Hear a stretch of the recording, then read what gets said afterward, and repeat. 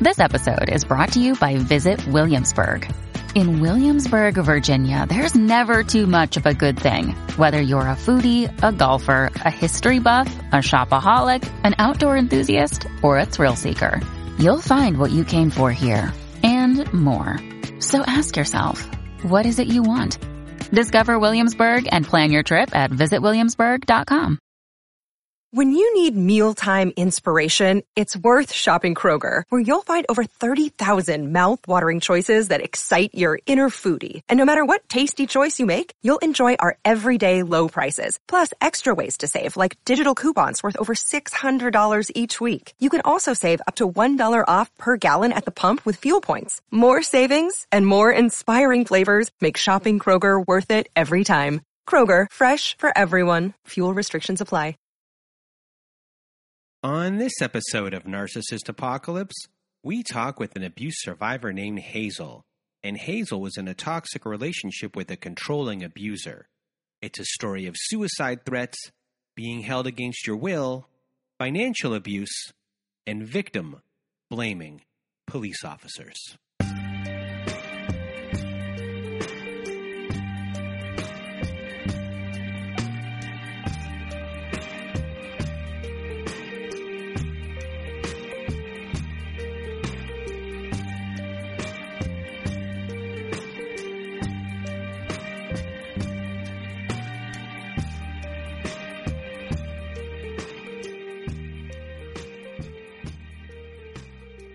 Welcome to Narcissist Apocalypse, everyone. And this is a podcast that gives a voice to survivors of toxic relationships. I am Brandon Chadwick, but my friends call me Chad. And thanks for tuning into this episode. So what is a narcissist, you may ask? Well, for the purposes of this podcast, we refer to a narcissist as anyone who has displayed a pattern of behavior that shows a limited capacity to appreciate others' perspectives. It is that simple. And now, before we get to our episode with Hazel, I first want to thank everyone in the Narcissist Apocalypse community for listening to the show and sharing your thoughts by email, Instagram, Twitter, and Facebook. Also, a reminder, if you have not left us a review on whatever podcast service you use, Spotify, Apple, Google, Stitcher, CastBox, etc., please leave us a 5-star written review, as it helps out the show a lot when it comes to rankings. Now, if you have not been to our website recently at narcissistapocalypse.com and you want to be a guest on our show, go to narcissistapocalypse.com. Top of the page, there's a button there that should say guest form. We have to scroll around a little bit, but it is up there. It might be in the click down menu. Click on that button, fill out the guest form, send it our way, and we will go from there. Another way to be on our show is to be on our letters to our Narcissist compilation episode, and also at our website, narcissistapocalypse.com. On the side of the page, there's a button there that says send voicemail. It's a floating button. Press that button, records up to 5 minutes. Need to press it twice, records up to 10. We are accumulating these letters for a volume 6 of our Letters to My Narcissist compilation episode.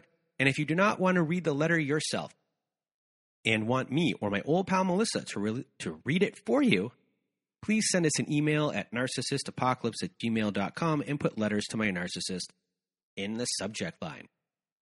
Other things at our website, narcissistapocalypse.com. We have high conflict parenting courses at narcissistapocalypse.com/courses. Yes, we have partnered with an online parenting company called Online Parenting, and many of the courses we're offering were created by Bill Eddy. And Bill Eddy is an expert in dealing with these individuals in court. Now he's helped create many parenting courses to help you through divorce and to help support your children too. These courses are the most widely recognized courses by family courts across the country. So if you want to support the show and are looking for guidance, please do go to narcissistapocalypse.com/courses.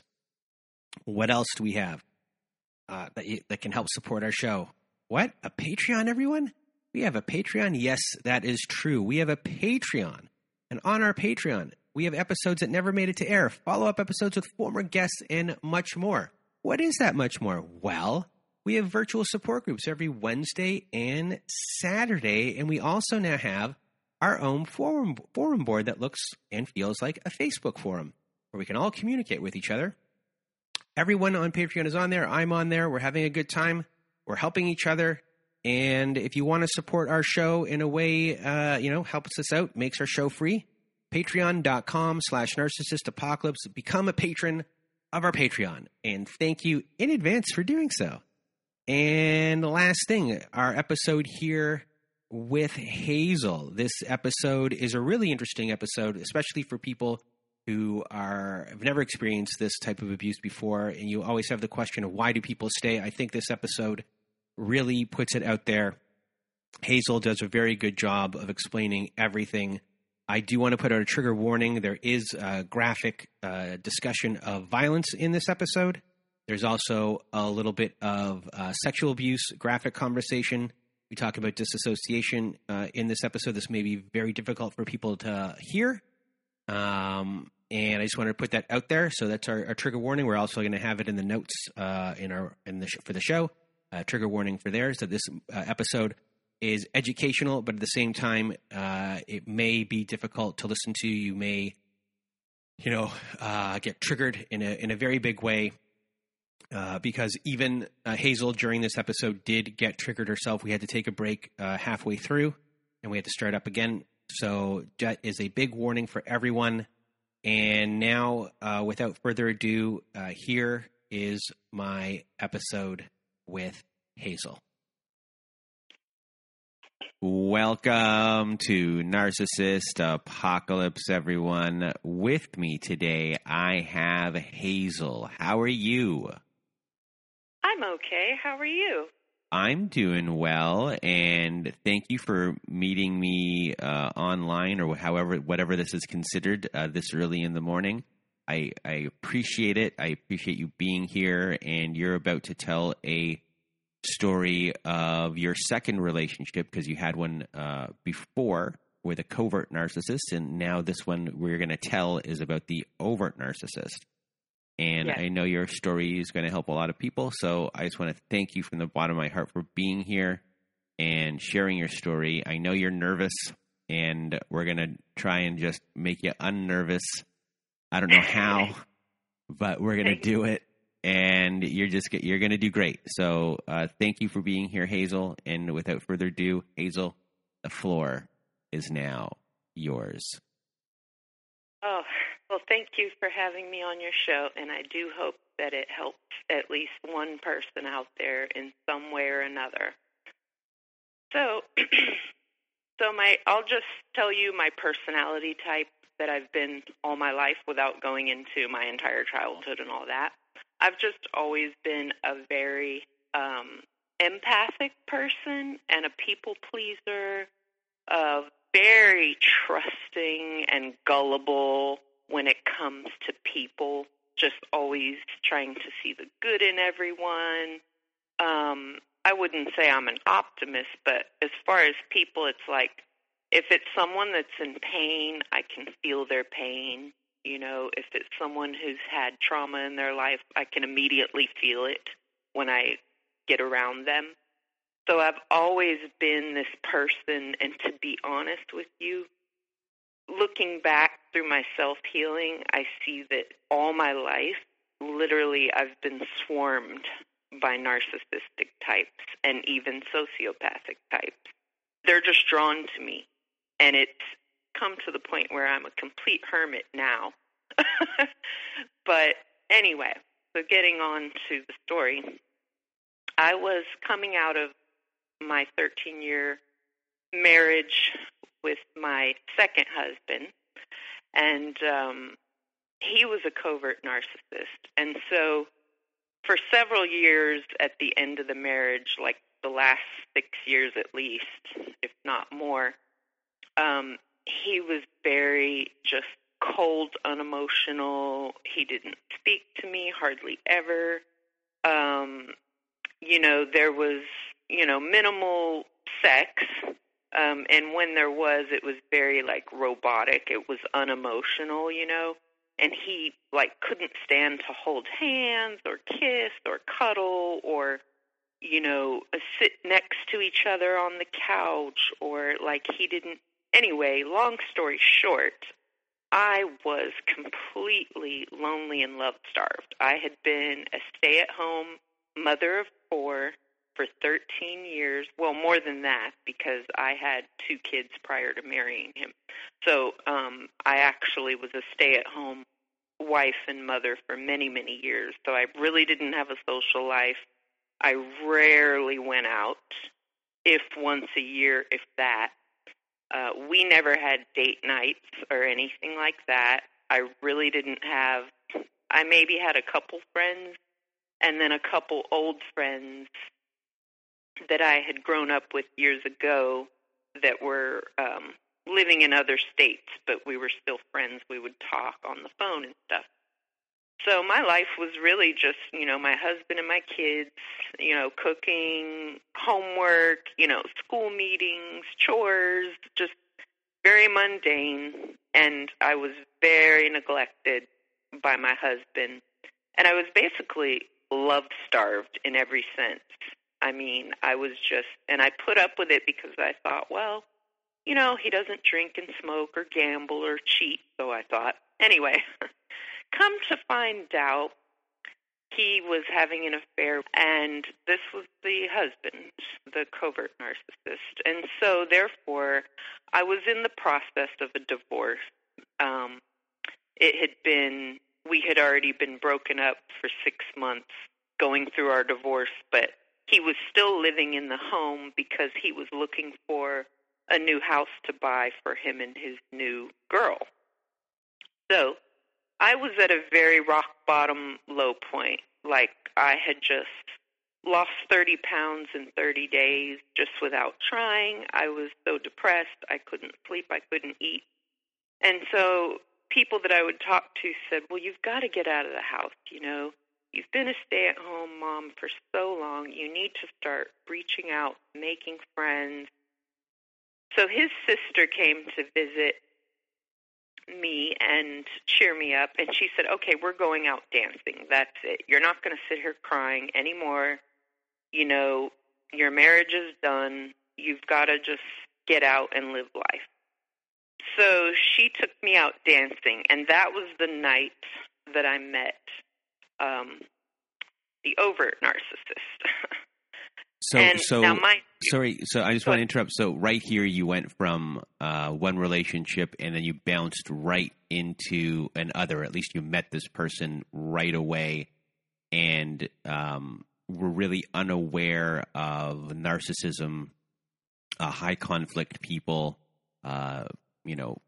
Going into this, there was kind of no research done. You're just like, my first husband is just, this didn't work. He's an asshole. And now I'm going and, moving on.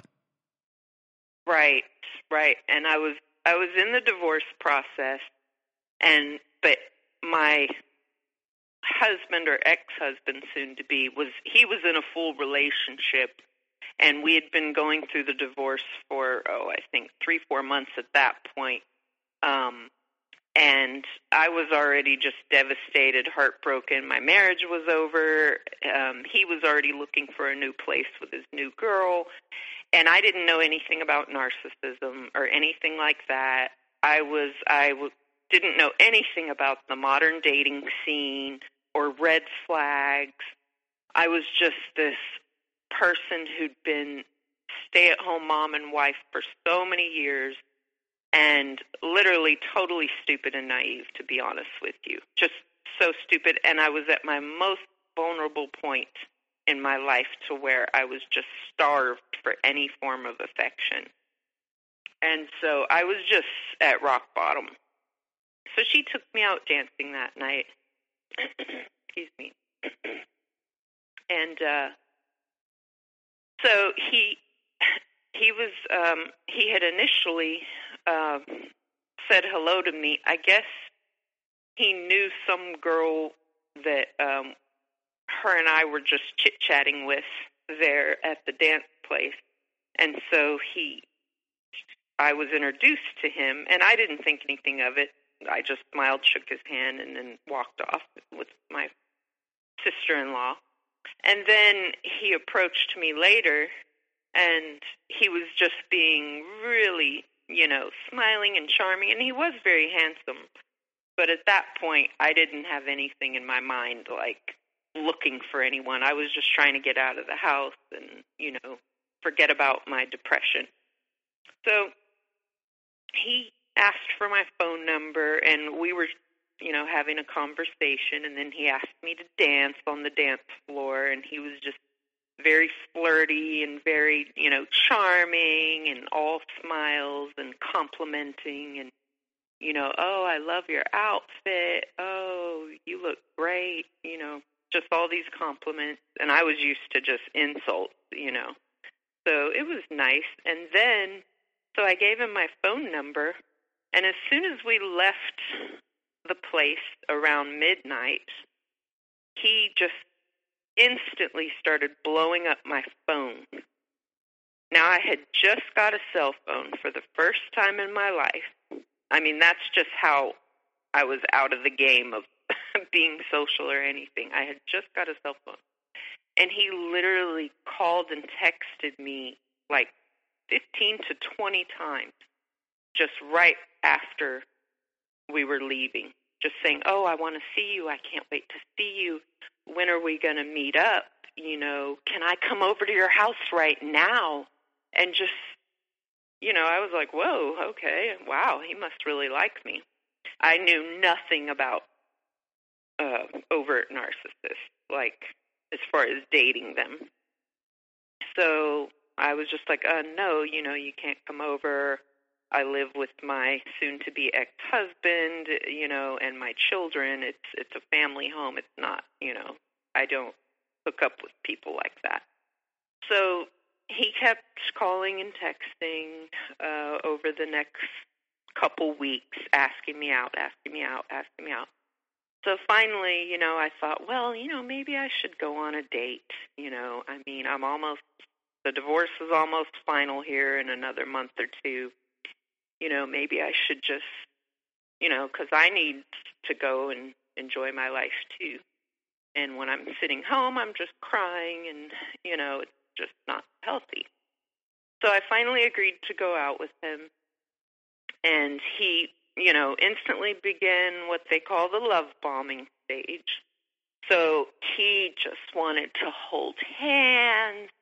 He wanted to, put his arm around me. He kept telling me how beautiful I was, how sexy I was, how cool I was. It just, like, no one has ever complimented me that much in my life.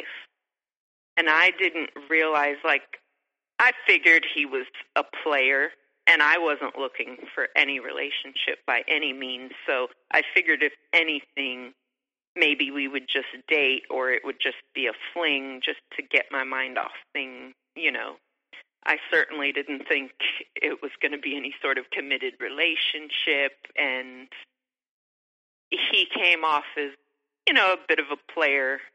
So I knew that it wasn't going to be some big, faithful commitment, long-term relationship, okay? So I knew that much.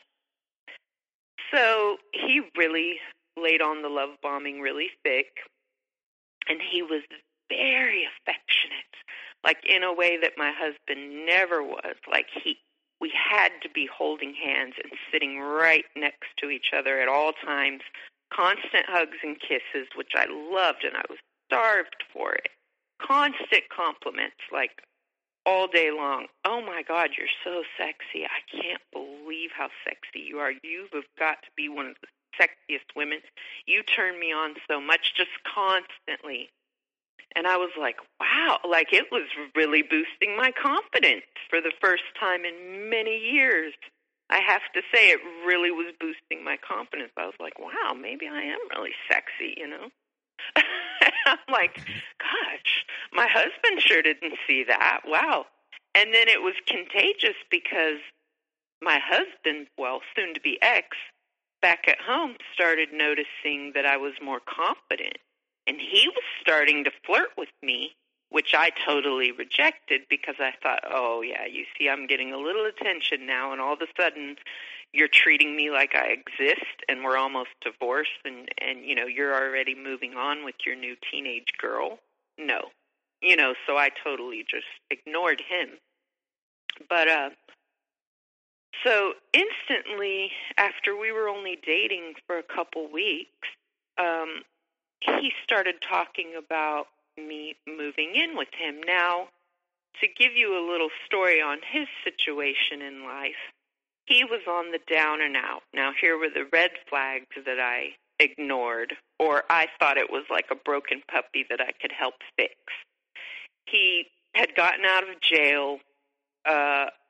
He claims that it was because he was pulled over driving with a suspended license, and so he did 3 months in jail or something. I don't know. So he had gotten out of jail, and he didn't have a driver's license, and so he was kind of starting to get on his feet. So he had moved into this really crappy trailer that someone just let him move in for free that had no water and electricity, and they told him he could live there free if he fixed it up.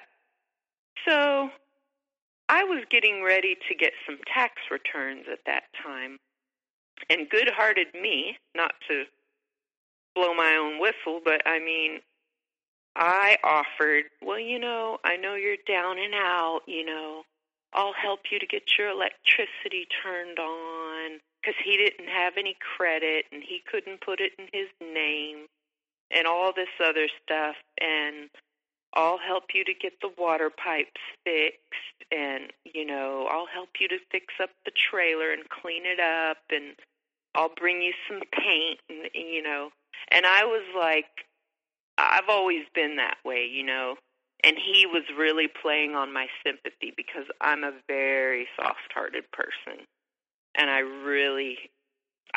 like helping people, and so I ended up spending like $1,500 out of my tax return on helping him to get his electricity on, because he had to make a really big deposit because of his bad credit, and helping him to buy parts to fix the water pipes and all this stuff, and paint for the trailer, and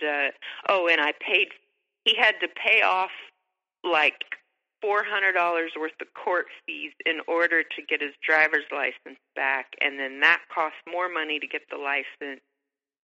So I ended up paying for that too, because he said, well, I can't get a job if I don't have a license, and just all this stuff, So I ended up like pouring a lot of money into helping him within the first month or so. And he just kept flattering me, and he was already saying, I'm falling in love with you. You're the kindest, sweetest, most sexiest, funnest, nicest, coolest person I've ever met. No one has ever been so kind to me in my whole life. And then he started telling me about his horrible childhood, which further kind of bonded me to him because I felt so sorry for him. He was molested when he was 7 years old, and his parents were crackheads, and his mother used to beat him up and lock him in a room. Like, if he did something bad, she would lock him in his room for like a whole month and give him nothing but top ramen. Like, these were the things he was telling me. And I know a lot of it was true. I'll get into that later when I met his family. But I just felt so sorry for him.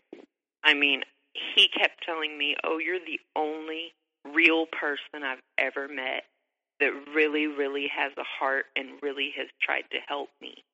And, like, he made me feel like I was really doing the right thing, that I was really helping someone, making a difference in his life, So, of course, that way the person continues to help, right? So, well, over the course of time, he never would pay his electric bill because he had quite a weed habit to the tune of, I don't know how much he spent on it.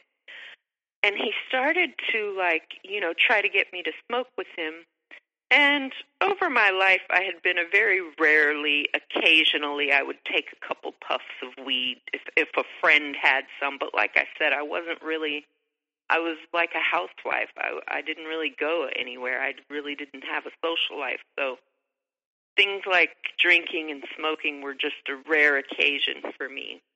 And he would get angry if I didn't smoke with him. He would start to get really angry, like really angry and scary.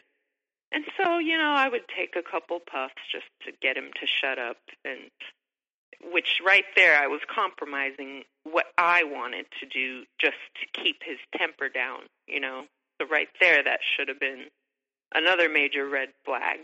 But he was so fun and just always laughing and joking and very boisterous and very always wanting to go to the beach, just the complete opposite of my husband.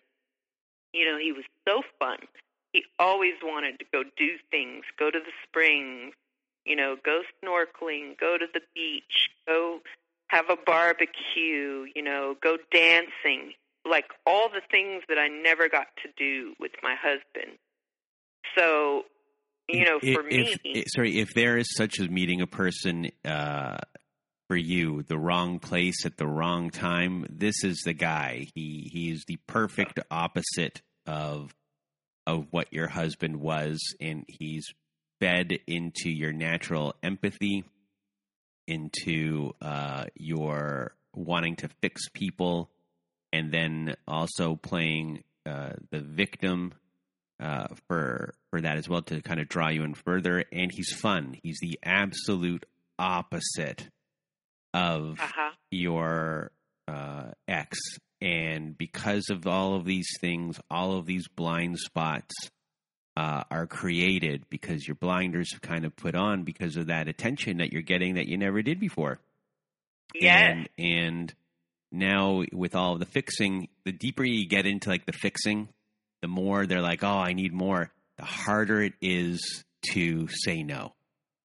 Yes. And, maybe originally right off the bat, you could be like, nah, and you have a boundary. But the more, in a way, the more you give, the more, you can't the say more you no. give. Yeah. You just, it's at that point, it's just like, well, you did it before, and now it's expected of you. Uh-huh. And if I don't do it now, the rage might happen.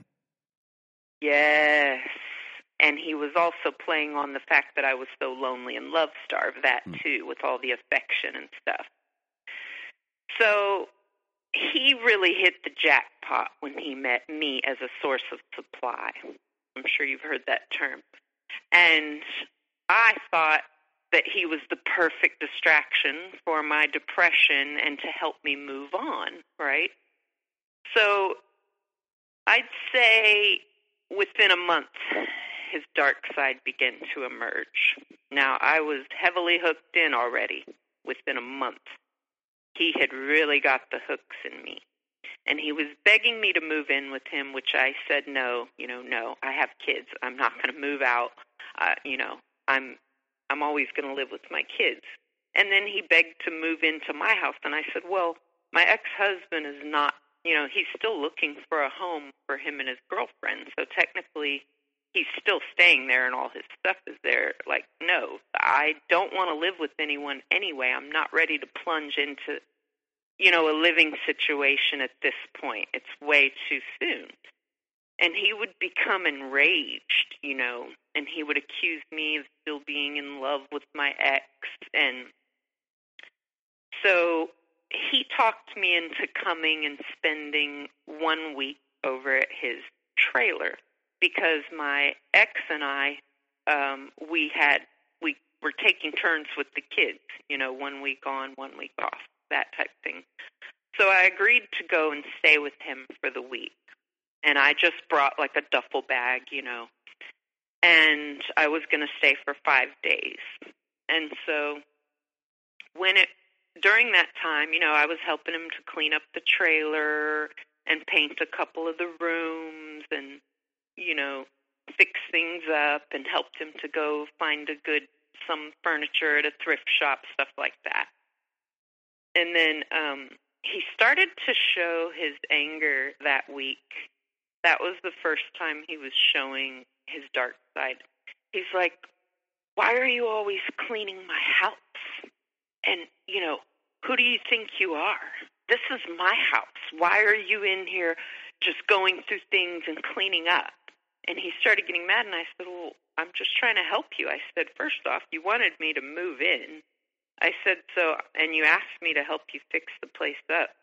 Anyway, so that was the first little taste of his anger. And then when it came time for me to leave, and here's where his real dark side came out.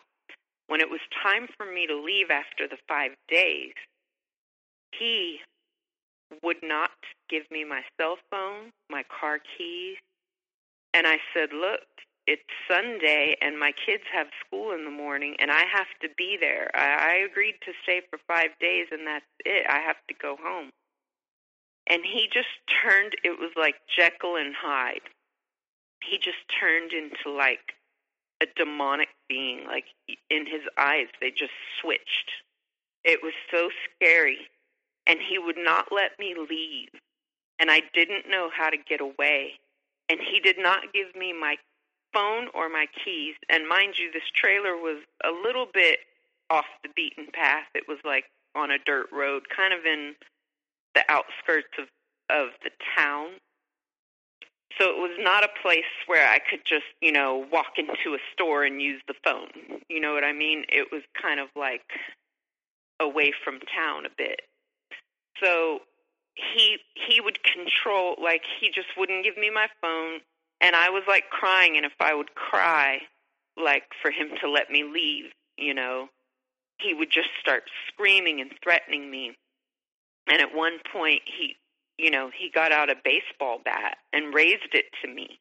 And he was like, you just want to go back to your husband. You want to go, have sex with him and all this. And I'm like, no, I have children. They have school. I need to leave. This was the agreement that I would come stay with you for 5 days, And I'm crying and I'm like huddled in a ball because I'm so scared and I don't know how to get away from him. And so he held me there basically for 3 more days. And my chickens at my house, they ended up dying because no one was there to lock up the coop, and my ex-husband was mad, so he wouldn't do it. It was like, there's been so many repercussions of just that 2 years dating this crazy guy. Still to this day, there are repercussions, but I'll get into that later. So he did not let me leave for 3 more days, and how I got away was, so I called my soon-to-be ex-husband, and I quickly told him, I said, look, he said, where have you been? What's going on? And I said, I need you to come and pick me up. I said, because I'm really scared. And he said, do you want me to call the police? And I said, no, I'm scared to call the police because if he thinks I called police, no telling what he'll do. I had called him from a bathroom in a convenience store, and he ended up calling the police, sending them. He asked for the address and ended up sending the police. And when the police came down the road that evening, the narcissist immediately looked at me and said, did you call the police? And I said, no, I just played dumb. I'm like, I don't know where they came from. So the police, now this has happened like 5 times. Whenever I tried to get help from the police, they were so mean to me. They never believed me. They never helped me. They always listened to him. Never did I get any help from the law. And what happened was, so it was 2 female police, and they were so mean to me. They came and pulled up, and he said, you go out and talk to them because I don't know who called them or why they're here. I'm not talking to them, so you better go deal with it. So I walked out, and he was listening right at the door. And they were right in front of the trailer, so like he could hear everything being said. And they said, yes, your husband called us to come out here and said you're being held hostage. And they just said it out loud to where he could hear. And I said, and he was peeking through the crack of the door. And I was so terrified. My heart was racing. And I said, I don't know. I didn't know why he called police. I'm not sure. And she said, "Ma'am, if you are lying to me, I will take you to jail right now for wasting our time." And she threatened to arrest me. And I said, "Ma'am, I didn't call police, and I don't know why he called police, because I was too scared. I didn't know what to do. I was literally like, my heart was racing. I felt like if I said anything, he was going to try to, go crazy, and Lord knows what he would do. I was just terrified. And so they were threatening to arrest me, and I assured them that everything was okay. And many women do this in this situation, and it's because they're terrified. And so finally they went away, and I smoothed things over with him. I said, "Man, I don't know. I don't know why he called police. Maybe because I'm not home on time. I don't know." And I tried to just play it off like I knew nothing about it. So then the next day is when the neighbor had the dirt bikes, and that was my chance to get away. So then he had gone to the store, and I called. And I called and I said, "Why did you send police? I told you not to do that." I said, "Can you just pick me up? I'll meet you down this dirt road, And I said, "Please, just pick me up. You don't understand what's going on. I can't explain it." And so he said, "Fine, I told you not to talk to him. You're just being stupid." So he came to pick me up, and I got away while the narcissist was at the store. So as soon as I got back home, I didn't have my phone. That's right, he had it. Anyway, I don't want to get into too much little technical details, but so then somehow, I guess he called me on the home phone, or maybe it was Facebook that he contacted me, and we spoke on the phone, and he was just sobbing and crying like I've never heard a grown man sob and cry that hard. And he was like, "I'm going to kill myself. You're the only person that's ever loved me. And I'm so sorry. I just have issues from my childhood. And I'll do anything to get you back. And I'm so sorry. I was just afraid that you were going to leave me like everyone has always done, And I just felt so horrible. Like, oh, this poor broken man, I feel so sorry for him, and I don't want him to, hurt himself, So, stupid, gullible me, I gave him another chance after that, a week and a half later. So, we started to see each other again, but this time, I told him I'm not going to be staying, for any couple days over at your place. So he wanted me to go meet his family, and this was only a month and a half in. He's like, "I really am falling in love with you. I really want you to meet my family." And I said, "Well, I thought you weren't on good terms with your family, After all these horror stories about your childhood, you really want to go visit them?" And he said, "Yeah, I'd like to repair things with my mom, and they're having a big barbecue this weekend, and they invited me to come and spend the night out there and have a big barbecue, and I really want you to meet them and go with me." So I was like, okay, yeah, I guess that sounds fun. So we go, and, immediately there's red flags. I can see that his family is so dysfunctional. They're all just weed smokers, alcoholics, they live in a dump. His mother is just,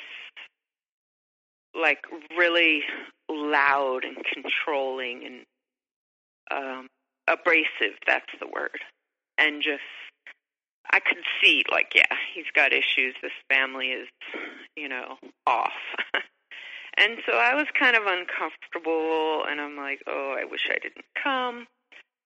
And then his mother took me aside when we went to the store to get the meat for the barbecue, and she said, "I'm just letting you know, since I understand you have kids," she said that he had molested his little brother when he was, I guess he was 12 and his little brother was 7. And she said, so you need to know that. And I was like, whoa. And when we got back from the store, he was staring at me with that evil look in his eyes. And he says, what did my mother tell you? And he was like acting really dark. And I'm like, oh my God, what situation did I get myself into? And so I said, oh, she didn't, I played the whole thing off. She didn't say anything. And then I waited until we left the next morning. And so on the drive back, I said, you know, your mother told me that you molested your little brother and this and that. Or no, I waited until I got home to where I wasn't with him face to face because I was afraid he'd blow up. So I told him, and I said, and he started crying, and he broke down, and he said, yes, it was true.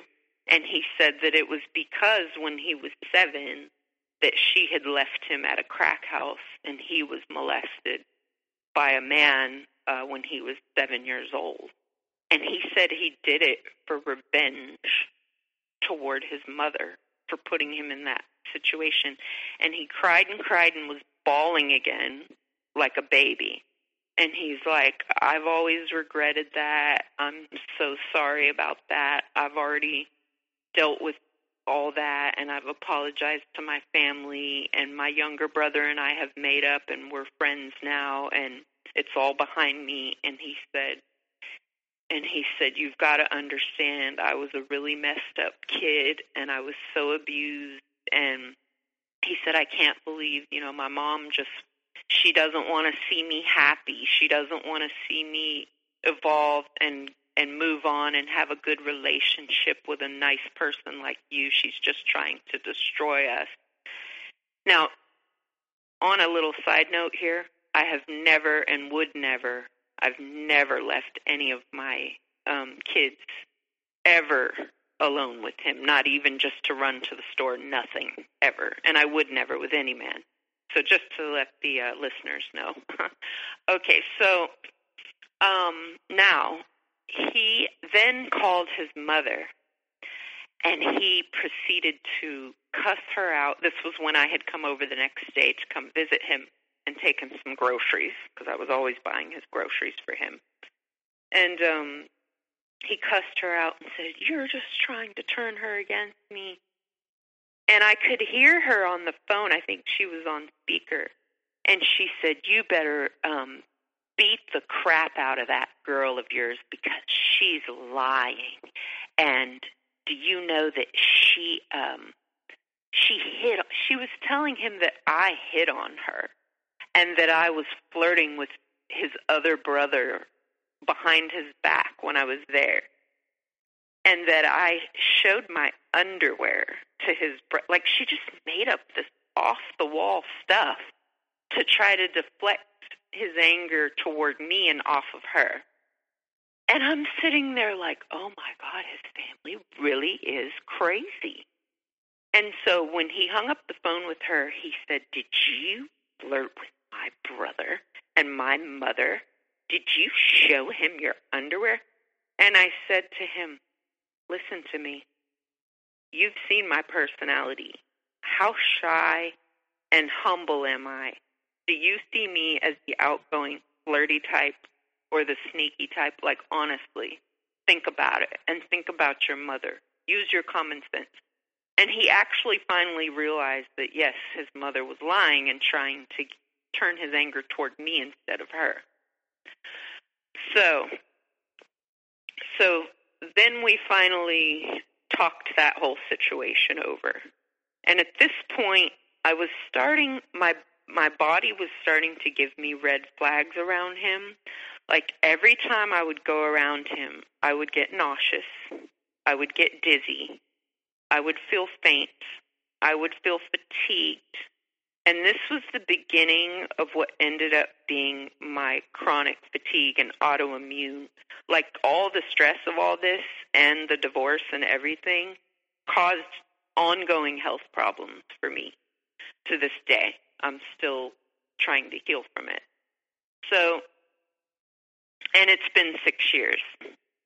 since it's been over with him. I've been celibate this whole time and probably will be for the rest of my life here on Earth. Anyway, so I realized his whole family are loony bins, and I felt incredibly sorry for him. Now, mind you, in between these Jekyll and Hyde episodes, he continued the love bombing. That was always there between the switches. But he did begin to show me more and more of his dark side. And it was the devaluing, but it was more like, you know, in other words, if I would go home, because he took the money that I gave him to fix his water pipes and he spent it on weed. And so and then I gave him more to fix it again, and he spent it on weed. And so if I would go to my house, and for a few days I wouldn't see him, because we would only get together like a few times a week. And because, you know, I had kids, and even that was a stretch for me. So if I would go home and put on clean clothes and take a shower and come back, you know, with my hair washed, you know, as people do, he would get so enraged and mad, like, who do you think you are? You think you're better than me because you're all fresh and clean clothes on. And so one day he got so mad about it that I had come back. We had been arguing the time before, which was quite typical, because we would hang out for a couple days, like for the weekend. And toward the last day, when he would know that I would be leaving, he would turn into a monster. And there were several times that he held me hostage without giving me my keys and phone, a handful of times. But this time, he had gotten a job welding. And so we had gotten in an argument a few days prior, so I hadn't seen him for a few days. And he begged me, you know, please, you know, just come see me. I love you so much. I'm so sorry. You know, we'll go have fun. We'll go to the beach. I'm just getting my paycheck. You know, I want to spend it all with you and go have a nice time. You don't have the kids this weekend, so let's just, you know, forget about all the arguing and go have a great time. And so, of course, I fell for it. So when I came, he asked me to come pick him up at work. And, of course, he was really tired and sweaty from working doing welding all day. And so when I got there, I had showered and washed my hair, and I had on clean clothes because I was going to spend the night. And he got in my van, and he said, oh, I see you have on a clean, nice outfit. And, oh, you've curled your hair. Wow. And he's like, you don't see that I can't even get a shower, and I don't even have a washing machine to wash my clothes? And he just started strangling me. And his coworkers, it was raining, so they couldn't see inside my van because it was raining really hard. And I just thought, is this the end? Is this how I'm going to die, just right here in my van? And he was just like choking me, and then he finally let go before I passed out. I didn't pass out. He let go before that. Oh my gosh, I'm getting a dizzy flash just remembering that. This is crazy. I'm getting lightheaded. Wow. Okay. Take a breather. Yeah, take your time. So then I was terrified. He snatched my keys, and he snatched my phone, and he said, I'm driving, you know, get in the passenger seat. And then he said, you're not getting your keys back. I'm in charge. And so we went back to his trailer, and I was terrified. And I was like, oh, no, not again, please, no. He's turning into Jekyll. You know, I was just like, or what was it, Hyde? I don't know which one it is. Anyway, he's turning into his evil side. And so we get back to the trailer, and I'm trying so hard to just smooth things over because I can't, when he gets like that, there's no reasoning with him. There's reasoning. You cannot apologize. You can't try to logically talk your way through it. You can't argue with him or he'll get escalated. And you can't stonewall him and just sit there silent either, or he will escalate. So there's literally, you're stuck in a situation where you have to take the abuse until he wears himself out. So we get back to the trailer, and he demands sex. And that's another thing. I could never, ever say no to that, ever, ever. Even if there was times when I was sick with the flu, throwing up a couple times where I had the flu, and I was very, very sick, and he would still make me have sex. And so we got back to the trailer. He demanded sex. And then after that, he starts questioning me about my ex-husband. I think at this point the divorce was already final, I think. Anyway, he starts questioning me about, have you and him ever done this or that? And I was like, how am I supposed to answer this? He's going to get mad no matter what I say, And he was like pressuring me for almost 2 hours, just questioning me about whatever we've ever done in the bedroom, right? And then at the end of it, he's just getting angrier and angrier. And he just takes his 2 fingers and jabs me in the eyes with them. And it hurt so bad. I thought my eyes were going to be bleeding. And I was just seeing stars, and I couldn't open my eyes, and I was just crying. And he was just calling me a bitch. And, this was the major devaluing stage when he would get like this. And he was just calling me every name in the book. He didn't care that he had just hurt my eyes really bad. And mind you, soon after that, I had to start wearing glasses. I don't know if it had to do with that or not. It's hard to talk about.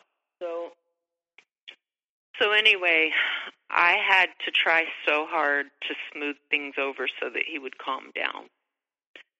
And then he demanded sex again right after that, as I was in pain. It was so humiliating.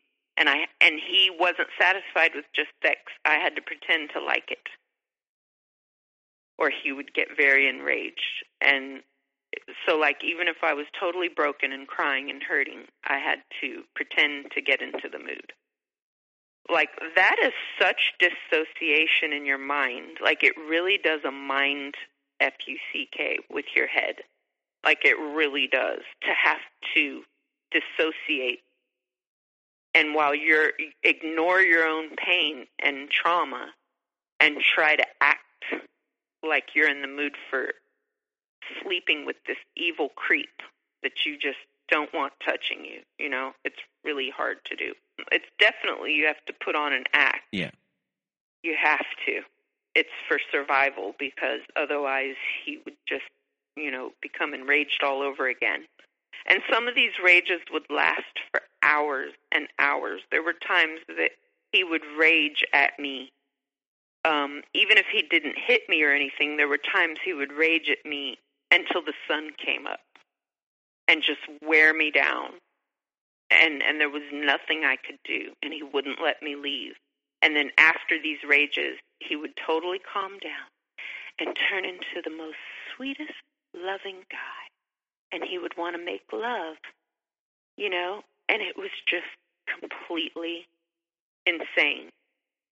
And now, mind you, every one of the people I knew by this point, every person in my life, old friends from California that I would talk to on the phone, as well as a couple friends I knew here in my town, and as well as family members. And these were old friends, best friends that I'd known since my teenage years. Every single person in my life completely abandoned me during this time, just completely ghosted me. And I don't know if it was from the drama of what I was going through, and they just thought I was being stupid by continuing to see him. I'm assuming that had stuff to do with it, obviously. But to this day, they still don't talk to me. To this day, my 2 older sons still hate me from the damage this man caused. They still hate me, and that's so heartbreaking. And no matter what I do to apologize and try to explain what mental state I was in and how I was being manipulated, they just can't forgive me, and they just think I'm the stupidest woman in the world. They don't respect me. My oldest son wants nothing to do with me. And I was, as a mother all those years, I was a very hands-on, devoted mother, always there for my kids. Just, I didn't abuse my kids. I didn't go out drinking. I wasn't the mom that was out at the club or, always busy with her own social life and beauty parlor. I wasn't like that. I was a very hands-on, dedicated mother and wife. That's really, not to toot my own horn, but that really is how I was. And my kids and my relationship was always good until this. But mind you, that was also the same time as, the tail end of the divorce. So they were going through a lot, and then seeing Mom with this crazy guy, although he did not live with us or anything like that. Anyway, so his rages, so this particular time that I was speaking of after the day he tried to strangle me, he had taken my phone and keys, and my kids, because I was going through the very tail end of my divorce and it had just finalized, and my ex-husband was now in the process of moving out with his new teenage girlfriend.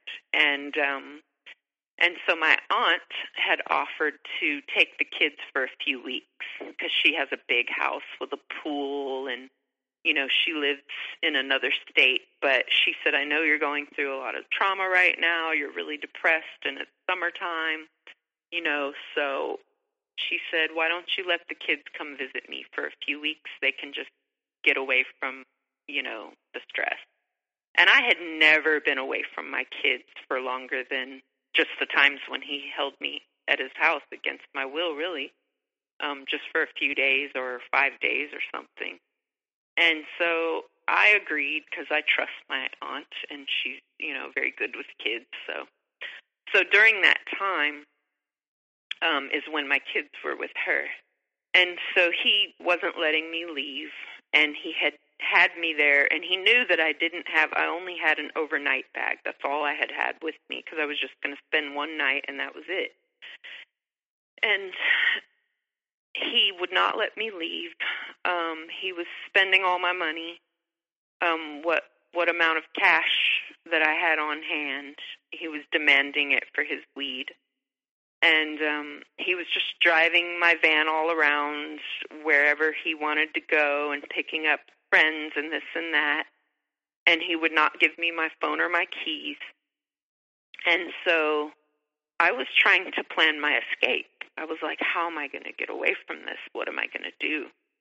Because he would leave me no opportunity. For example, if we would stop at the store, he would be right there with me, and he would not give me my phone.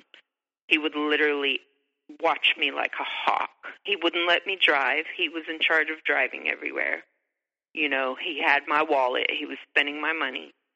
And so basically, and all I had was an overnight bag. So after like 5 days, I was getting very tattered looking and very dirty because, mind you, there was no water at his trailer. Like we had to fill up buckets from the neighbors because all the money I gave him, he still never fixed the water pipes, even with his welding job. And so I began to look very tattered, and because he was also raging at me all the time. And it was like literally, if he would do one rage session, is what I call them, typically they would last for 5 hours. I could go from looking really nice and attractive and fresh to looking like a worn-out old prison woman who was, 60 years old in the space of 5 hours. That's how much it would affect me. It would just suck all my life force energy out of me completely. I mean, it was just crazy. And so by the end of this 5 days, he'd had me stuck with him. I looked like this tattered old woman, like I just looked horrible, like a shell of myself with dirty clothes, and And I was just like, how am I going to get away? I have no one to call anymore. I have no one to help me. And so when I ran out of money, he spent all my money and he wanted more weed. He forced me to go onto my social media, onto my Facebook, and he was sitting right there with me telling me what to type and send out a mass mail to everyone in my mailbox on Facebook, everyone, so like 500 people, to send it to everyone in my Facebook that, oh, my car's broken down and I'm stuck out here in the boonies and I'm really broke. Can you please just send me a Western Union because I have no money? And I was so humiliated because I'm not the type that asks people for money. I don't do that. Not even my dad did I ever ask for money. I just don't ask people for money. And I was so humiliated. And he literally, I knew that he would beat me up if I didn't do it. Like he was being very scary and threatening. And so I did it. And some people thought it was what do you? One of those like scams. Yeah. Yeah. Some people just didn't respond, and then there was a couple people that thought I was being rude and presumptuous, and said, "Oh yeah, no, I can't help you. Sorry." And then there was a few people that actually said they would send me money and that they hope I was okay, and it was just really so humiliating. And so I got a few $100s from I think 4 different people sent money. And he went with me to the Western Union to collect it, and he spent it. He took it. And so finally one day we went to Walmart. I said, let me go I forgot to grab such and such, whatever, soda pop from the back shelf. It was when he was in line, yes. And I said, let me run to the back and grab it real quick. And I just took off to the back of Walmart, and I just walked back in the employee area. And I said, can someone help? I need to use the phone. I have to call the police. And they were looking at me like I was crazy. Like they almost didn't even let me use the phone. Like this is how people treat you when you're in these situations. They literally almost would not let me use their phone. And I said, please, please. I was shaking. I was so terrified. And I said, please let me use your phone. Please, please. I'm being held hostage. I have to get away. And they just treated me so mean. So mean. Because, mind you, I looked really tattered. And I didn't look like, oh, this credible person. I just looked horrible because I'd been through the ringer. And so I called police, and the police finally showed up, and I guess the security came, and they were looking at him on the video cameras, and he was like frantically walking through the store looking for me, and he was with a friend too. And they were looking all around Walmart, and it was like a super center. So they were walking all around looking for me, checking the bathrooms, and I was like, oh, my God. And they're like, well, maybe you should go wait out front for the police. I'm like, no. I have to stay here. Please, just let me stay here. And so the police finally came, and I was telling them my story, and the police were so mean to me. I'm sorry, are you able to call me back in 10 minutes? I'm feeling really faint all of a sudden. Oh, yeah, no problem. Just, take your time and just lie down. And if you don't want to get back on the call, just email me. Okay, just give me like 10, 15 minutes. Okay, sure. Just to get some water and take a breather. Okay, no problem. All right, thank you.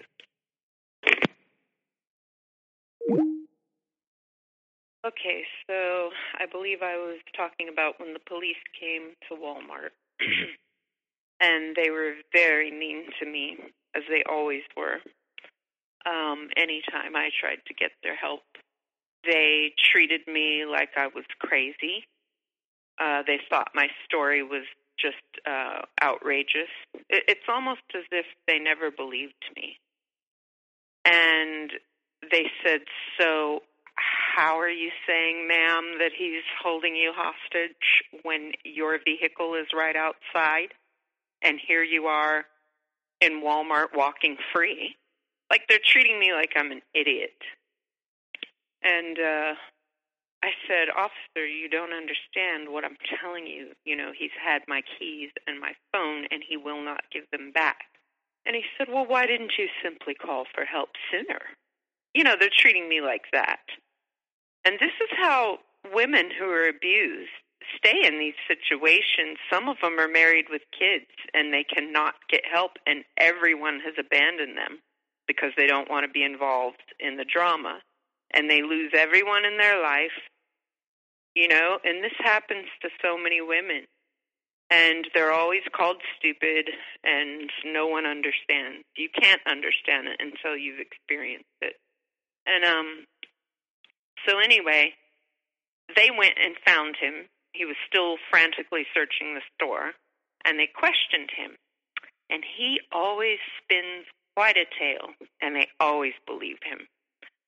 He said, oh, officer, she's crazy. Yeah, she has mental problems. He's like, if you know what I mean. Yeah, she's not all there. He starts telling them, painting the story as if I'm just this crazy woman who's making up a tall tale. He said, we just came here to get some groceries. It's no big deal. She can have her keys back. So, of course, they just got back my keys and phone, and he had told them, oh, she just asked me to hold it so she could use the bathroom. You know, he's just making it like, no big deal. She's crazy. She's always just, you know, creating stories and this and that. And they treated me like I was crazy. And so they got my keys back and my phone.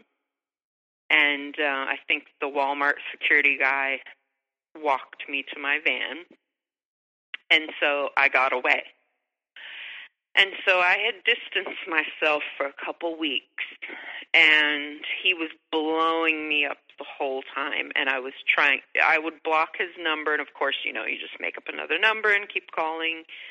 And I didn't change my number at that point because I finally texted him back. I don't know how he always got me to text him back.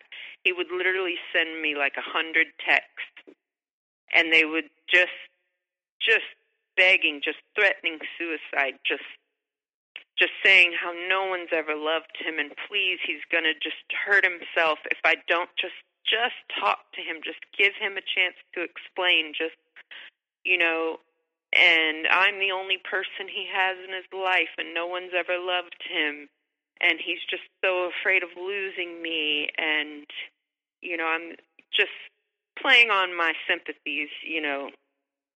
And so over the course of a couple weeks that he was blowing me up and threatening to hurt himself, and, you know, when I talk to him on the phone and he cries, and then I just feel horrible, and I'm like, well, you know, why did you do that? Why didn't you let me leave? And he said, I'm sorry, I'll never do it again. I just thought you were going to cheat on me. I thought you were just going to leave me and never speak to me again. And you've got to understand, I'm just all messed up because of my childhood. And, you know, he would always bring up his childhood because he knows I love kids, for one thing. So that was a real way to get my sympathy.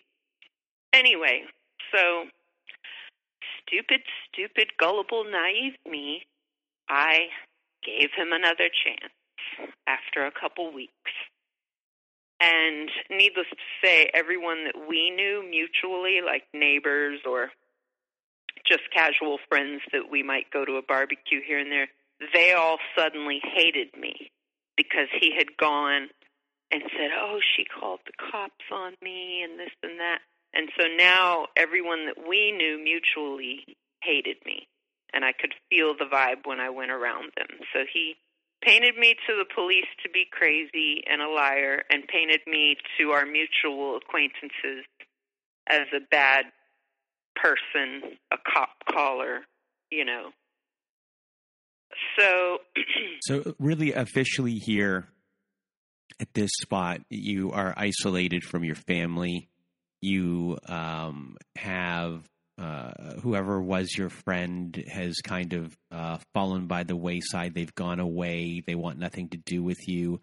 They think they have zero comprehension of what you're dealing with, of what domestic violence is, and the psychological abuse that has occurred and everything there. So you're alone in that aspect. And now you have these mutual friends who have now been turned against you. So here, right now, you are truly alone. You have no one to listen to you. You have no one who is going to even believe what you say in a way. In the law, and then you have nowhere to go. You have zero way to go, and when he does reel you back in, are you feeling like he's the only person that understands you, or are you scared when you go back and you're like, what is the feeling? It is such mixed emotions. It's pity for him. It's fear that he'll try to hurt himself or hurt me.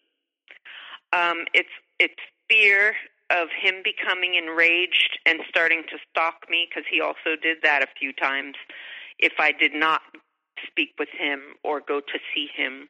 It's also the fact that, you know what, I'm completely alone.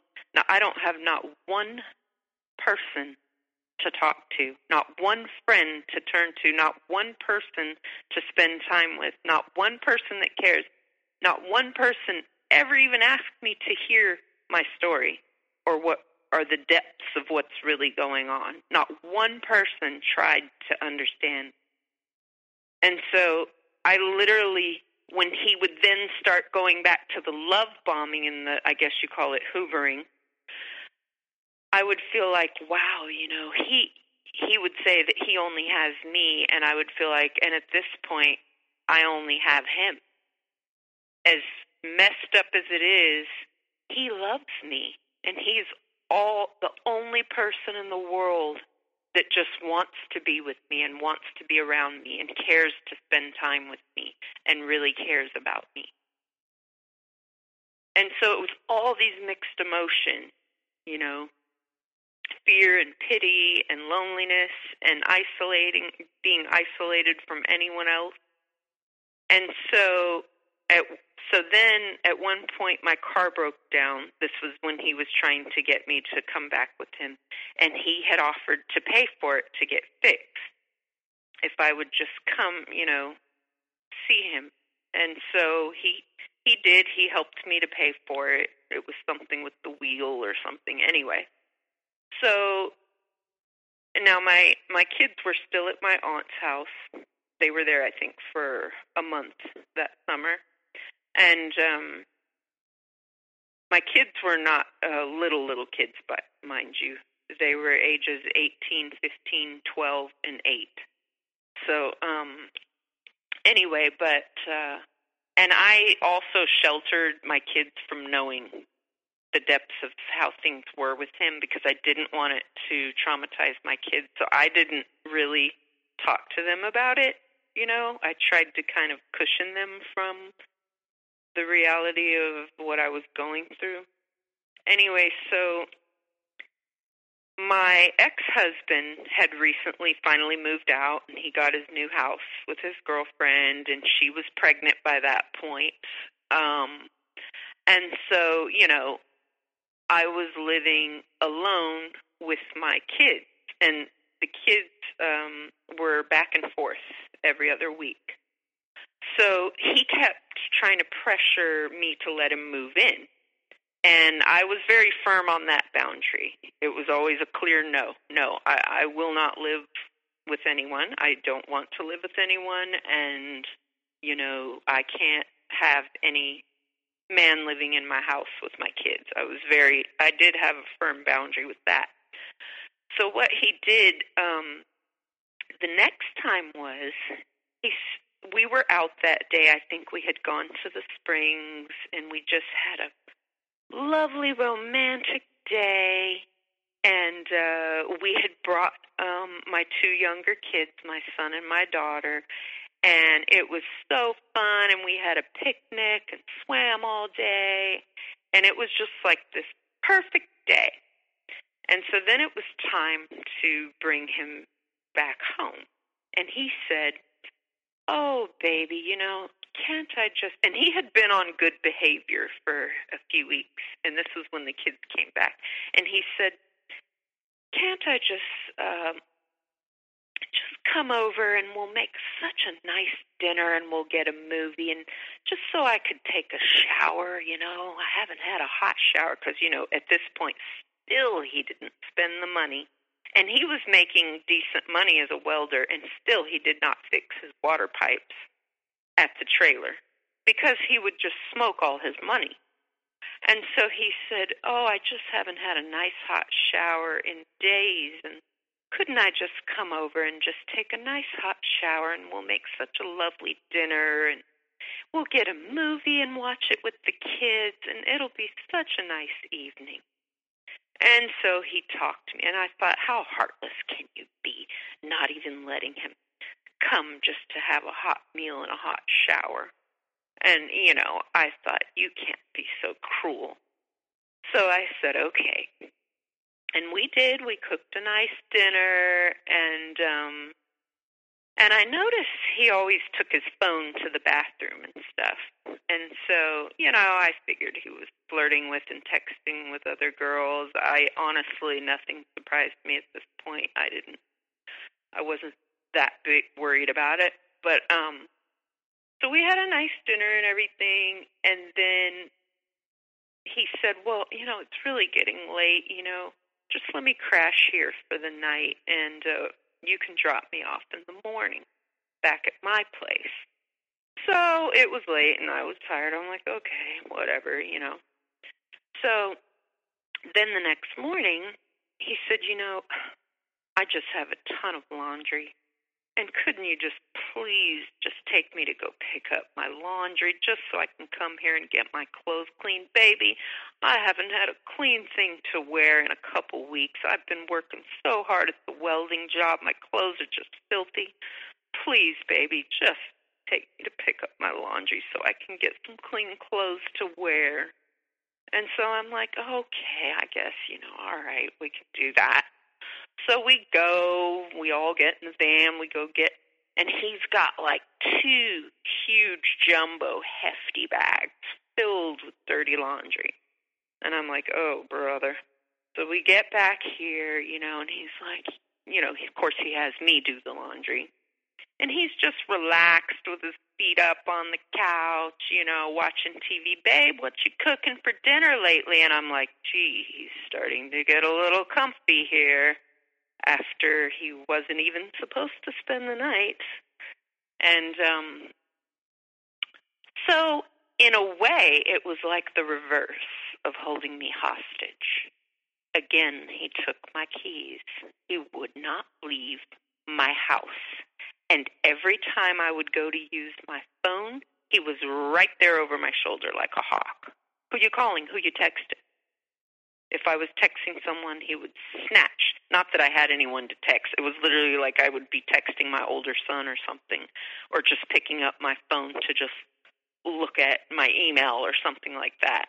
And he would just snatch it out of my hand and put it in his pocket, because I guess he was afraid I would call police. And he would not leave. So this went on for like 3 days. He was here. And finally, on the 3rd day, and all his laundry was done and everything folded nicely. And I said, it's time for me to take you home now. The kids, I need to spend some time with them.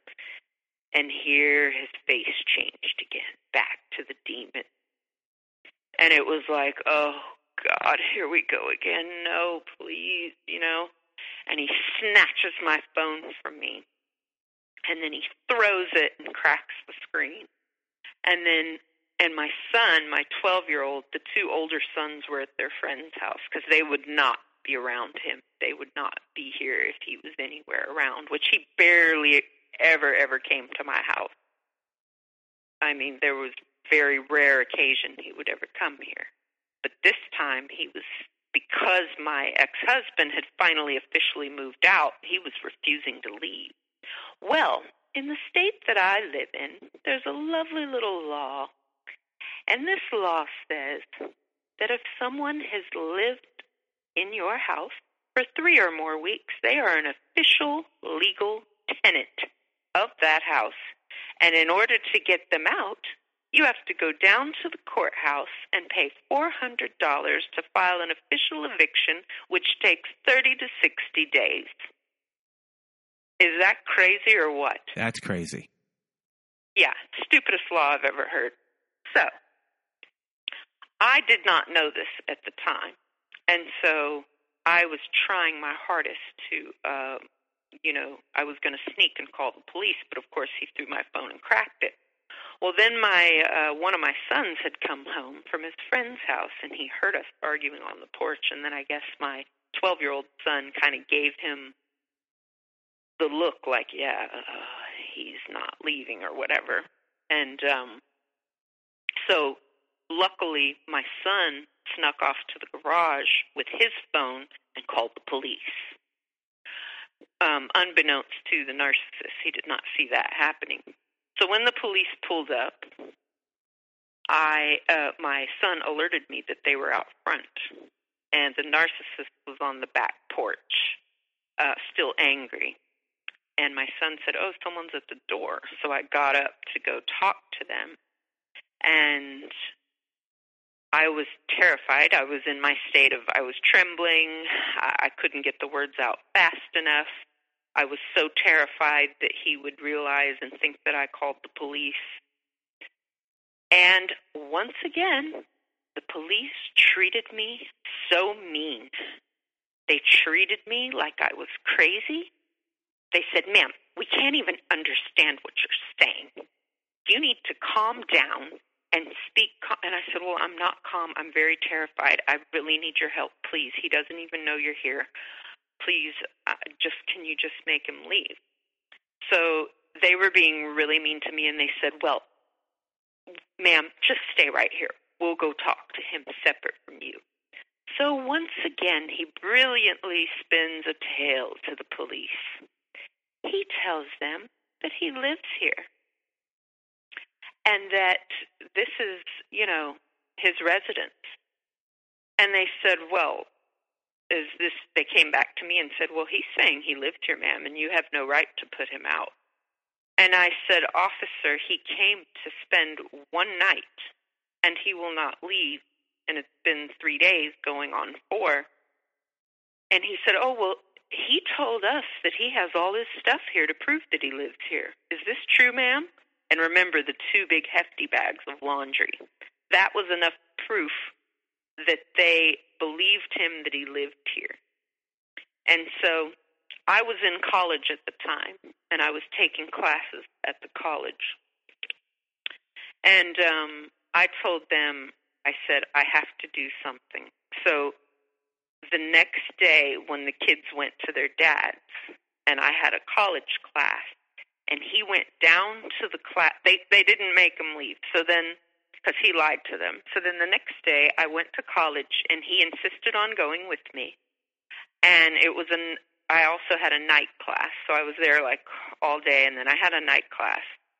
And he literally would pace back and forth outside my classroom. It was just really annoying. He would peek through the window of the class just to see what I was doing and hold on to my van keys while I was in the class.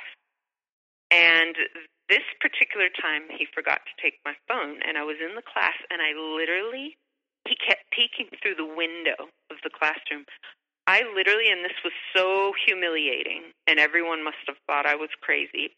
I had to duck down under the desk and call the police and whisper to them to please come. And because he was agitated that day, I forgot. There was some other argument, and I was just really scared, and I was trying to get my van keys back. And I told the police, he has my keys, he won't give them back. That's grounds to call the police. And so when he saw the police approaching, and of course the people in my class were looking at me like I'm crazy or weird. It was just very humiliating. And when he saw the police approaching, he threw my keys, which had my house key, my van keys, and my alarm thing for my van. He threw it down into a gutter thing to where it would never be found again. And then he grabbed someone's bike and took off on the bike. And so the police didn't catch him. They didn't catch up with him. He just took off as soon as he saw the cop car. And so I didn't have my keys, so I was stranded there at the college at night. And now the college is 20 miles from my house, and this was nighttime.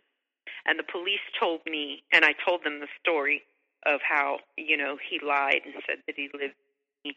And they said, well, what you need to do is go over to the sheriff's station, and you need to file an emergency restraining order. That's the only way to get him out of your house. And they will remove him from your house immediately, and that's the only thing you can do. So you're going to have to go down to the sheriff's station and fill out a whole big form and a report and all that. So I had to call someone to somehow get a spare pair of my keys from out of my house. Anyway, so they brought me the keys. It was getting late. I went to the sheriff's. I filed the papers. They granted the restraining order, and the deputy said that they would meet me. And he was texting my phone saying, yeah, I'm in your house. He had ridden his bike 20 miles back to my house while I was taking care of trying to get my van keys and going to the sheriff. He was waiting in my bedroom in my house. He had, I guess, broken through the back door.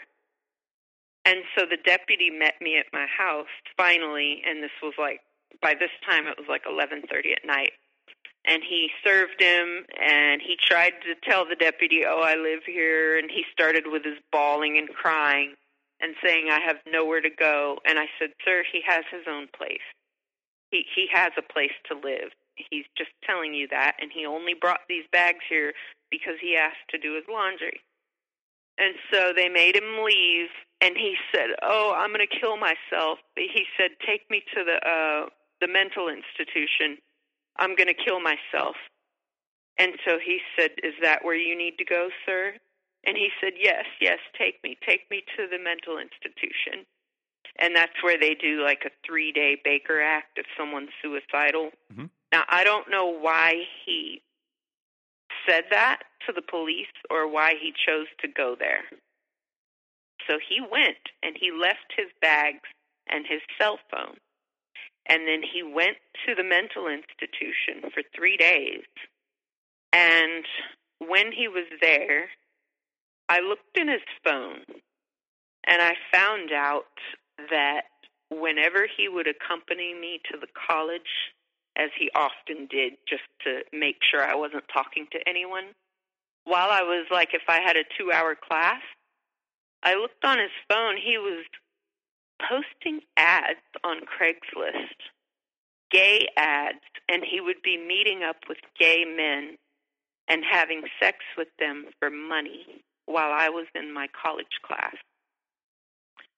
And I was just oh my gosh, I was blown away.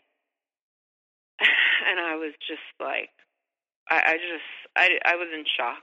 I didn't know what to think, And then when he came out of the mental institution, I had to bring him his things. He was blowing up my phone from another phone and telling me he needs his stuff, and he was crying, and he was saying how they gave him medication for his anger issues and that he really wants to make a change. And I told him what I found and all this. So basically, I broke up with him for a couple months, and I was just and he was the whole time crying to me and saying, you don't understand. I only did that 2 times. It's because of the trauma that I went through in my childhood. And he said, I just felt like you didn't love me anymore, and I was just looking for attention from anyone who would give me attention, and I'm so, so sorry. And we'll go together, and we'll get tested for STDs, and we'll make a fresh start, and I'm so, so sorry. And he was just crying and saying, I'm gonna make a change, and I'm gonna stop smoking, and I'm gonna take my medication, and all this for anger. And so after a couple months of him begging and hoovering, I finally agreed. He called me up one day and said, "Oh, I got a bonus at work. I got $1,000, and I just want to take you and the kids somewhere so awesome to like Disney World." He said, "I really want us to he said, we can just be friends. Let's just take the kids and just have an awesome, awesome day." He said, "I'll pay for everything." I said, "Well, I don't want to go to Disney World and all that. It's just, I'm still exhausted from all the drama." And he's like, "Well, we'll go to the beach and we'll cook out, we'll grill, we'll spend the whole day. The kids can swim and we'll just have a wonderful time. No pressure. You don't have to spend the night. You can drive. I'll let you hold on to your keys." He said, "Look, I'm on my medication." He said, "I'm really trying to make a change. I miss your kids. I miss you." He's like, "Let's just go have a wonderful day. Please, let's just..." So stupid idiot me. Once again, I give him another chance. I know, I'm the biggest idiot ever. And so we went to go and swim and barbecue all day, and my body was screaming at me to get away from this person. Like, I was having nausea. I started at this point, this was like a year and a half into it, almost. And at this point, and mind you, on average, we only saw each other like once a week at this point for many months. Like, so I was trying to also slowly distance myself, especially now that I lived alone and I didn't have, there was no one else in the house, so I had to be very careful. So I would start getting migraine headaches, which I never really had a problem with prior. I started getting them quite frequently only when I would be around him. And I mean, they would be so bad that I couldn't move. I'd be throwing up from the pain of the headache. And so that day we were out swimming and cooking, and I just started getting one of these terrible migraines. It was really horrible, and I was getting nauseous. And so I wanted to go home. And, of course, he started getting a little sketchy, so he said, "No, you need to go to the emergency room. If you're in as much pain as you say, we'll take you to the emergency room." So we went, and anyway, long story short, there were several breakups and times that I called the cops.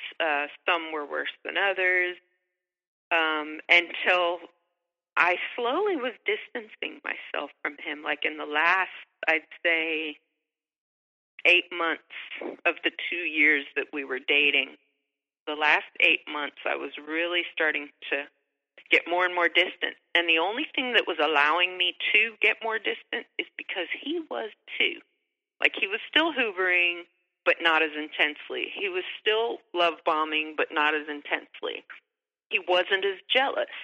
And so I kind of suspected there was someone else, But honestly, I kind of didn't care that much because I was really just trying to distance myself to the point where it was done. And I didn't know how to do it because if I did it abruptly, then he would go into his rages. If I was just to say, "Okay, I'm done with you, we're breaking up for good, I can't do this anymore," then he would just start stalking and threatening to burn my house down, and he would just go into one of his rages and threaten suicide and the whole thing. So how I was doing it was to just slowly distance myself from him, and it was starting to work. Now, I will say one time it was during the time when we were, kind of things were starting to get more distant, but we were seeing each other like about once every 10 days or something. So I was glad that it was getting more distant. And then he asked me to come over to hang out with him and his friend one afternoon, and that maybe we would barbecue or something. And I didn't have the kids, so I was like, yeah, okay. So I went over, and he had got us a 6-pack of Bud Light. Now, I'm old enough to know my alcohol tolerance, and I had literally drinking 2 cans of Bud Light. And that normally, I'll get buzzed from that, not like drunk off of 2 Bud Light. So I had drinking 2 Bud Light, and him and his friend were drinking, and then he says, oh, here, have another one. And then I had gotten up to go to the bathroom. And so when I came back from the bathroom, I noticed he was saying, you only had 2 beers? Go on, drink your 3rd one. Come on, get to drinking. I noticed he was really preoccupied with hurrying me to start drinking my 3rd beer. And normally he doesn't say that. He just, whatever, I'll drink 1 or 2 beers and whatever. And so I'm like, okay. So I took a few drinks of it. And after a few drinks of that 3rd beer, I started to feel not so good all of a sudden. And I said, you know what, I got to go to the bathroom. I'll be right back. And so when I went out, and I got so dizzy after I used the bathroom, I went and sat on the back steps because I suddenly was just overcome by dizziness and nausea, just so suddenly. And it was getting dark, and I was sitting on the back steps, and it had been raining, so the ground was like muddy. And I was feeling so dizzy all of a sudden that I couldn't keep sitting up. And all of a sudden, I just had to lay down, and I had to lay down in the mud. Like, this is how all of a sudden it hit me. I couldn't even sit up, and like it looked like the ground was tilted. And so I had to lay down, and I was just laying on the wet, muddy ground, and like I didn't have the strength to get up. And I was like, what is wrong with me? I felt like I was going to die or something. And then he, like maybe, 5 minutes later, he came to check on me and see what was taking me so long. And he's like, what are you doing? What are you doing laying in the dirt? What are you doing? And he's like, get up, get off the ground. And I'm like, I can't get up. I don't have any strength. And he was like trying to get me up. And I couldn't even walk. And he had to like put me like kind of over his shoulder and get me up. And then I said, I can't, I have no strength. It's like I felt like all my muscles were just like dead weights or something. And then he put me in his bed, and I said, I think I'm going to throw up. I'm feeling so dizzy and sick. And he brings me this old bucket, and I start throwing up, and he starts videotaping me on his phone. And he's like videotaping this whole thing of me throwing up. And I'm like, why are you doing that? I'm so sick. I'm like, please turn that off. And so then he went and sent his friend home. And then he came and, he just had sex with me. And I'm just laying there like I have no strength to move or anything. And I'm so sick and dizzy. And this is literally after 2 cans of Bud Light. I'm sorry, but I'm old enough to know my beer tolerance. And that there was something wrong. And so that went on for the whole night that he was just having sex with me. And I wasn't passed out. I was still conscious. And I don't know what he must have put in my drink, but he didn't let me leave the next day, so it's not like I could go to the hospital and find out and take a blood test or whatever to see what was in my system. I have no idea to this day.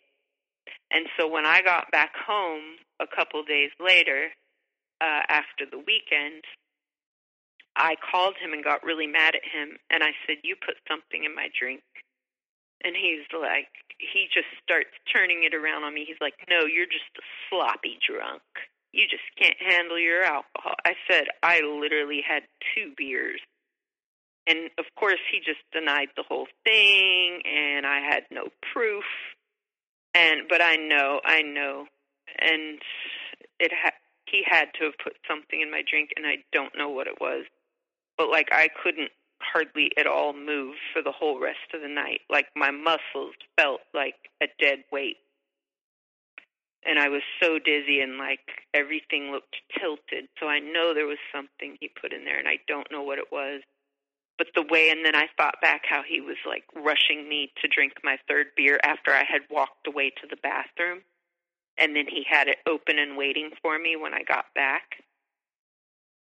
So I continued to distance myself from him more and more and more. And he was letting it happen. So I figured, and I was glad that maybe he was talking to someone else. As you know, with narcissists, they won't fully let go until they've secured a whole new supply for themselves. And so it was one day on my Instagram, all of a sudden, I got this random comment on one of my pictures because my profile was public back then. And it said, "Oh, you're so beautiful. His name, is so lucky to have you." And I'm like, what? And then all of a sudden, I get an inbox from this person. And he's, maybe about 20 or 21 years old. And he says, yeah, I know him. I know him very well. Let's just say I know him very, very well. And I instantly knew what he was getting at. And I said, what are you trying to tell me? And he said, look, I'm sorry, but we've been having an affair for a whole year now. And anyway, long story short, this young man was head over heels in love with him and had been paying all his bills. That time when he got $1,000 and said he got a bonus at work and wanted to take me and the kids to Disney World, this young man had given him the money. This young man was now in the role that I was. He was paying all his bills. He was buying his clothes, buying his groceries.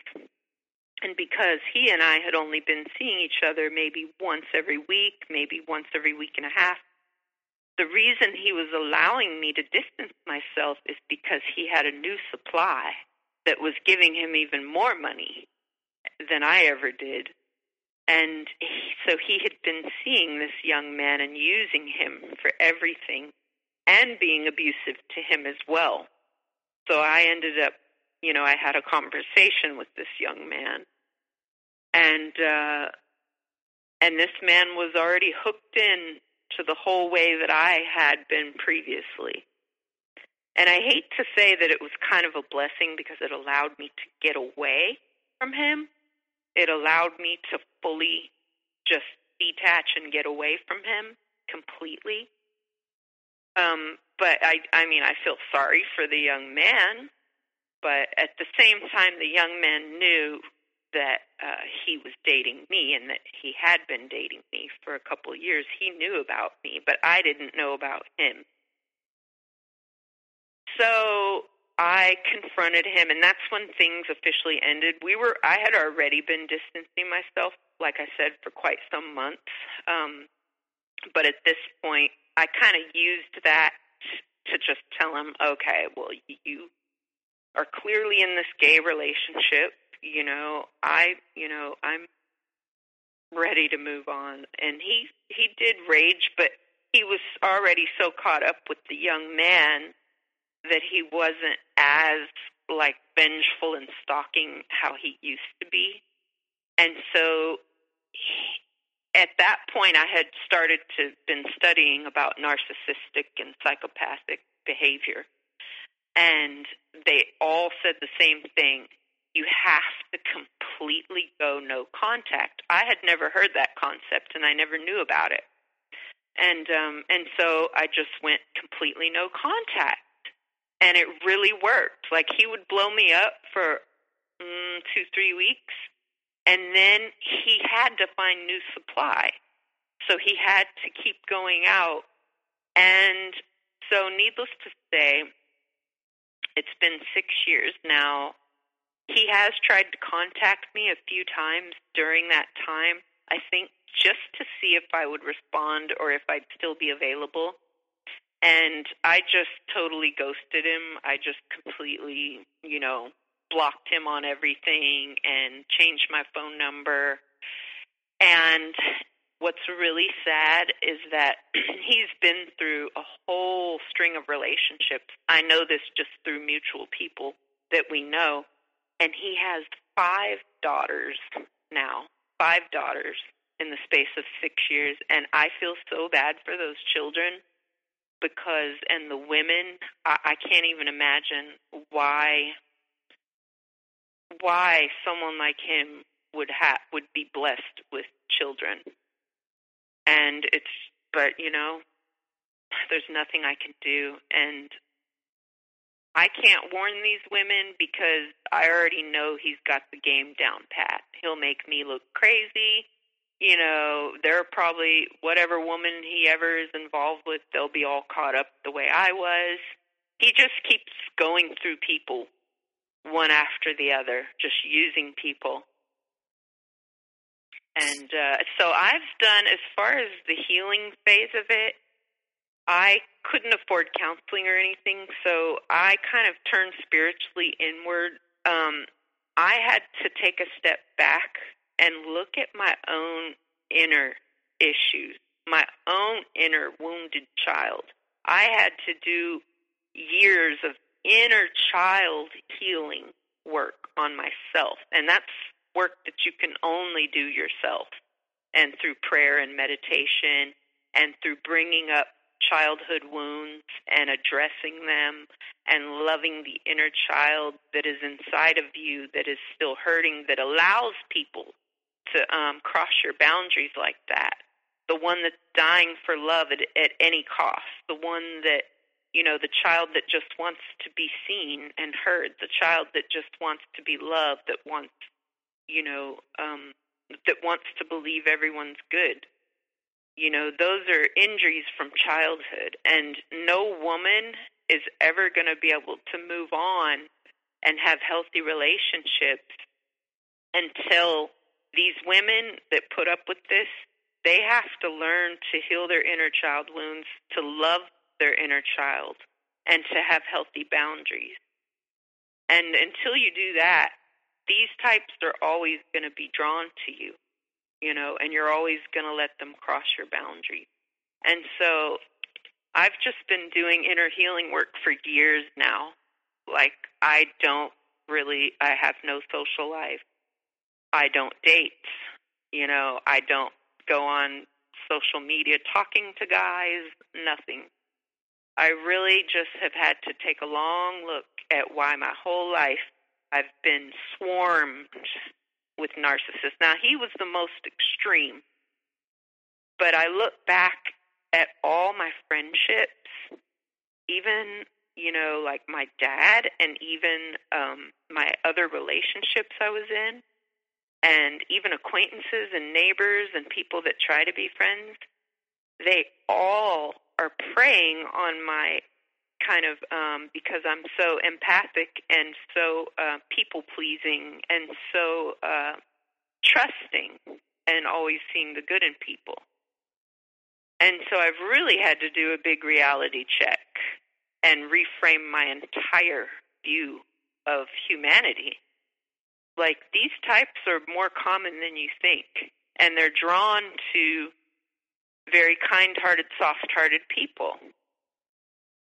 And so that's been how I've been trying to do my healing over this. And still, I do still have panic attacks. I do still have chronic fatigue, which I've had to change my diet, and I've had to really change my lifestyle. I can't have stress in my life. I have to have a very, very tranquil, very calm, peaceful surroundings. I just try to get outdoors and do gardening.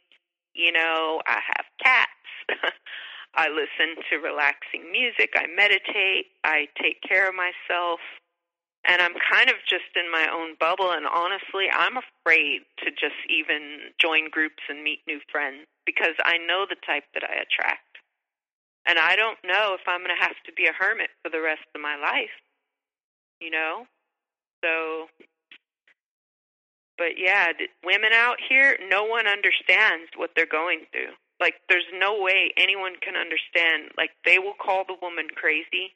They'll say, you know, oh, you could have just left any time.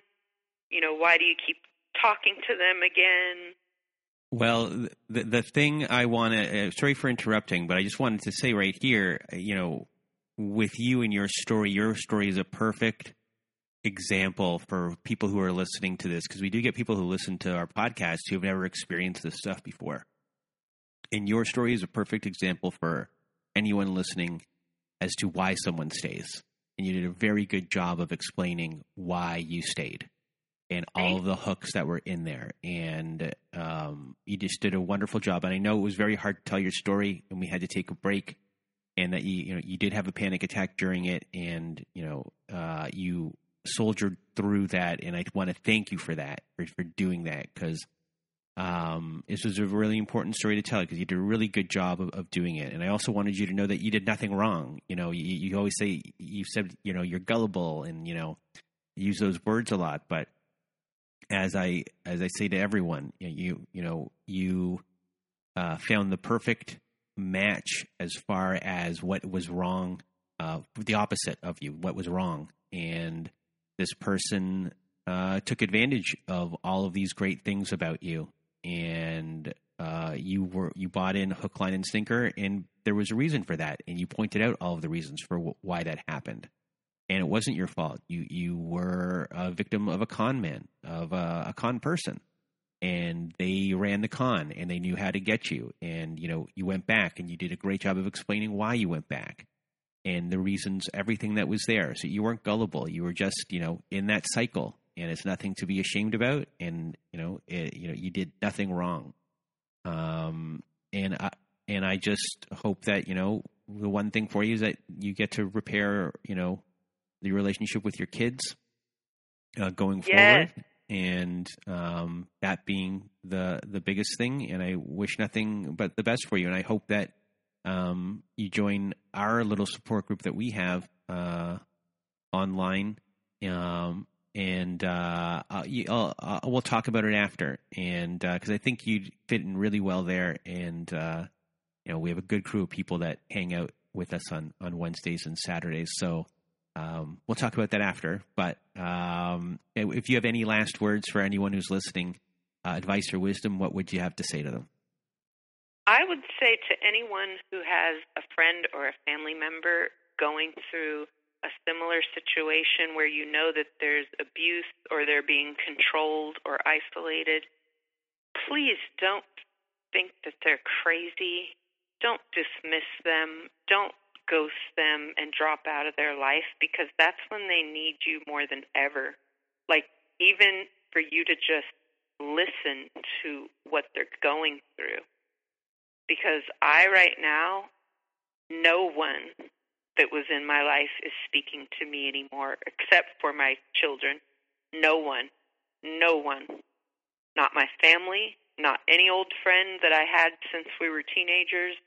No one speaks to me after all these years. Even after everything was over and I healed, they all dropped out of my life permanently just because of that. And so please don't do that to your loved ones. That's a horrible thing to do, and it's very hard-hearted. You must have a little compassion and try to understand and put yourself in their shoes and be supportive. Even if they go back, it's because there's dynamics to it that are way too hard for them to even the person doesn't understand in the moment really fully. So, and women need to have better boundaries, and the only way to do that is to do your inner healing work and learn to love yourself more than everything, and have healthy boundaries. And that takes years of work. Otherwise, these patterns can continue, some women are in it for many, many, many years. Well, Hazel, I want to thank you for being on the show today from the bottom of my heart. You did a wonderful job. And, you didn't have to continue, and you did. So thank you for doing that. And everyone who's listening is going to benefit from hearing your story. So from the bottom of my heart, thank you so much for being here today. Thank you. And should I look online about the support group? I'll talk to you right when I press the record button, when I turn it off. But it's part of our Patreon, but we'll discuss it right when we get off. Everyone, join our Patreon. And so for me and Hazel, thanks for listening, and I hope you have a good night.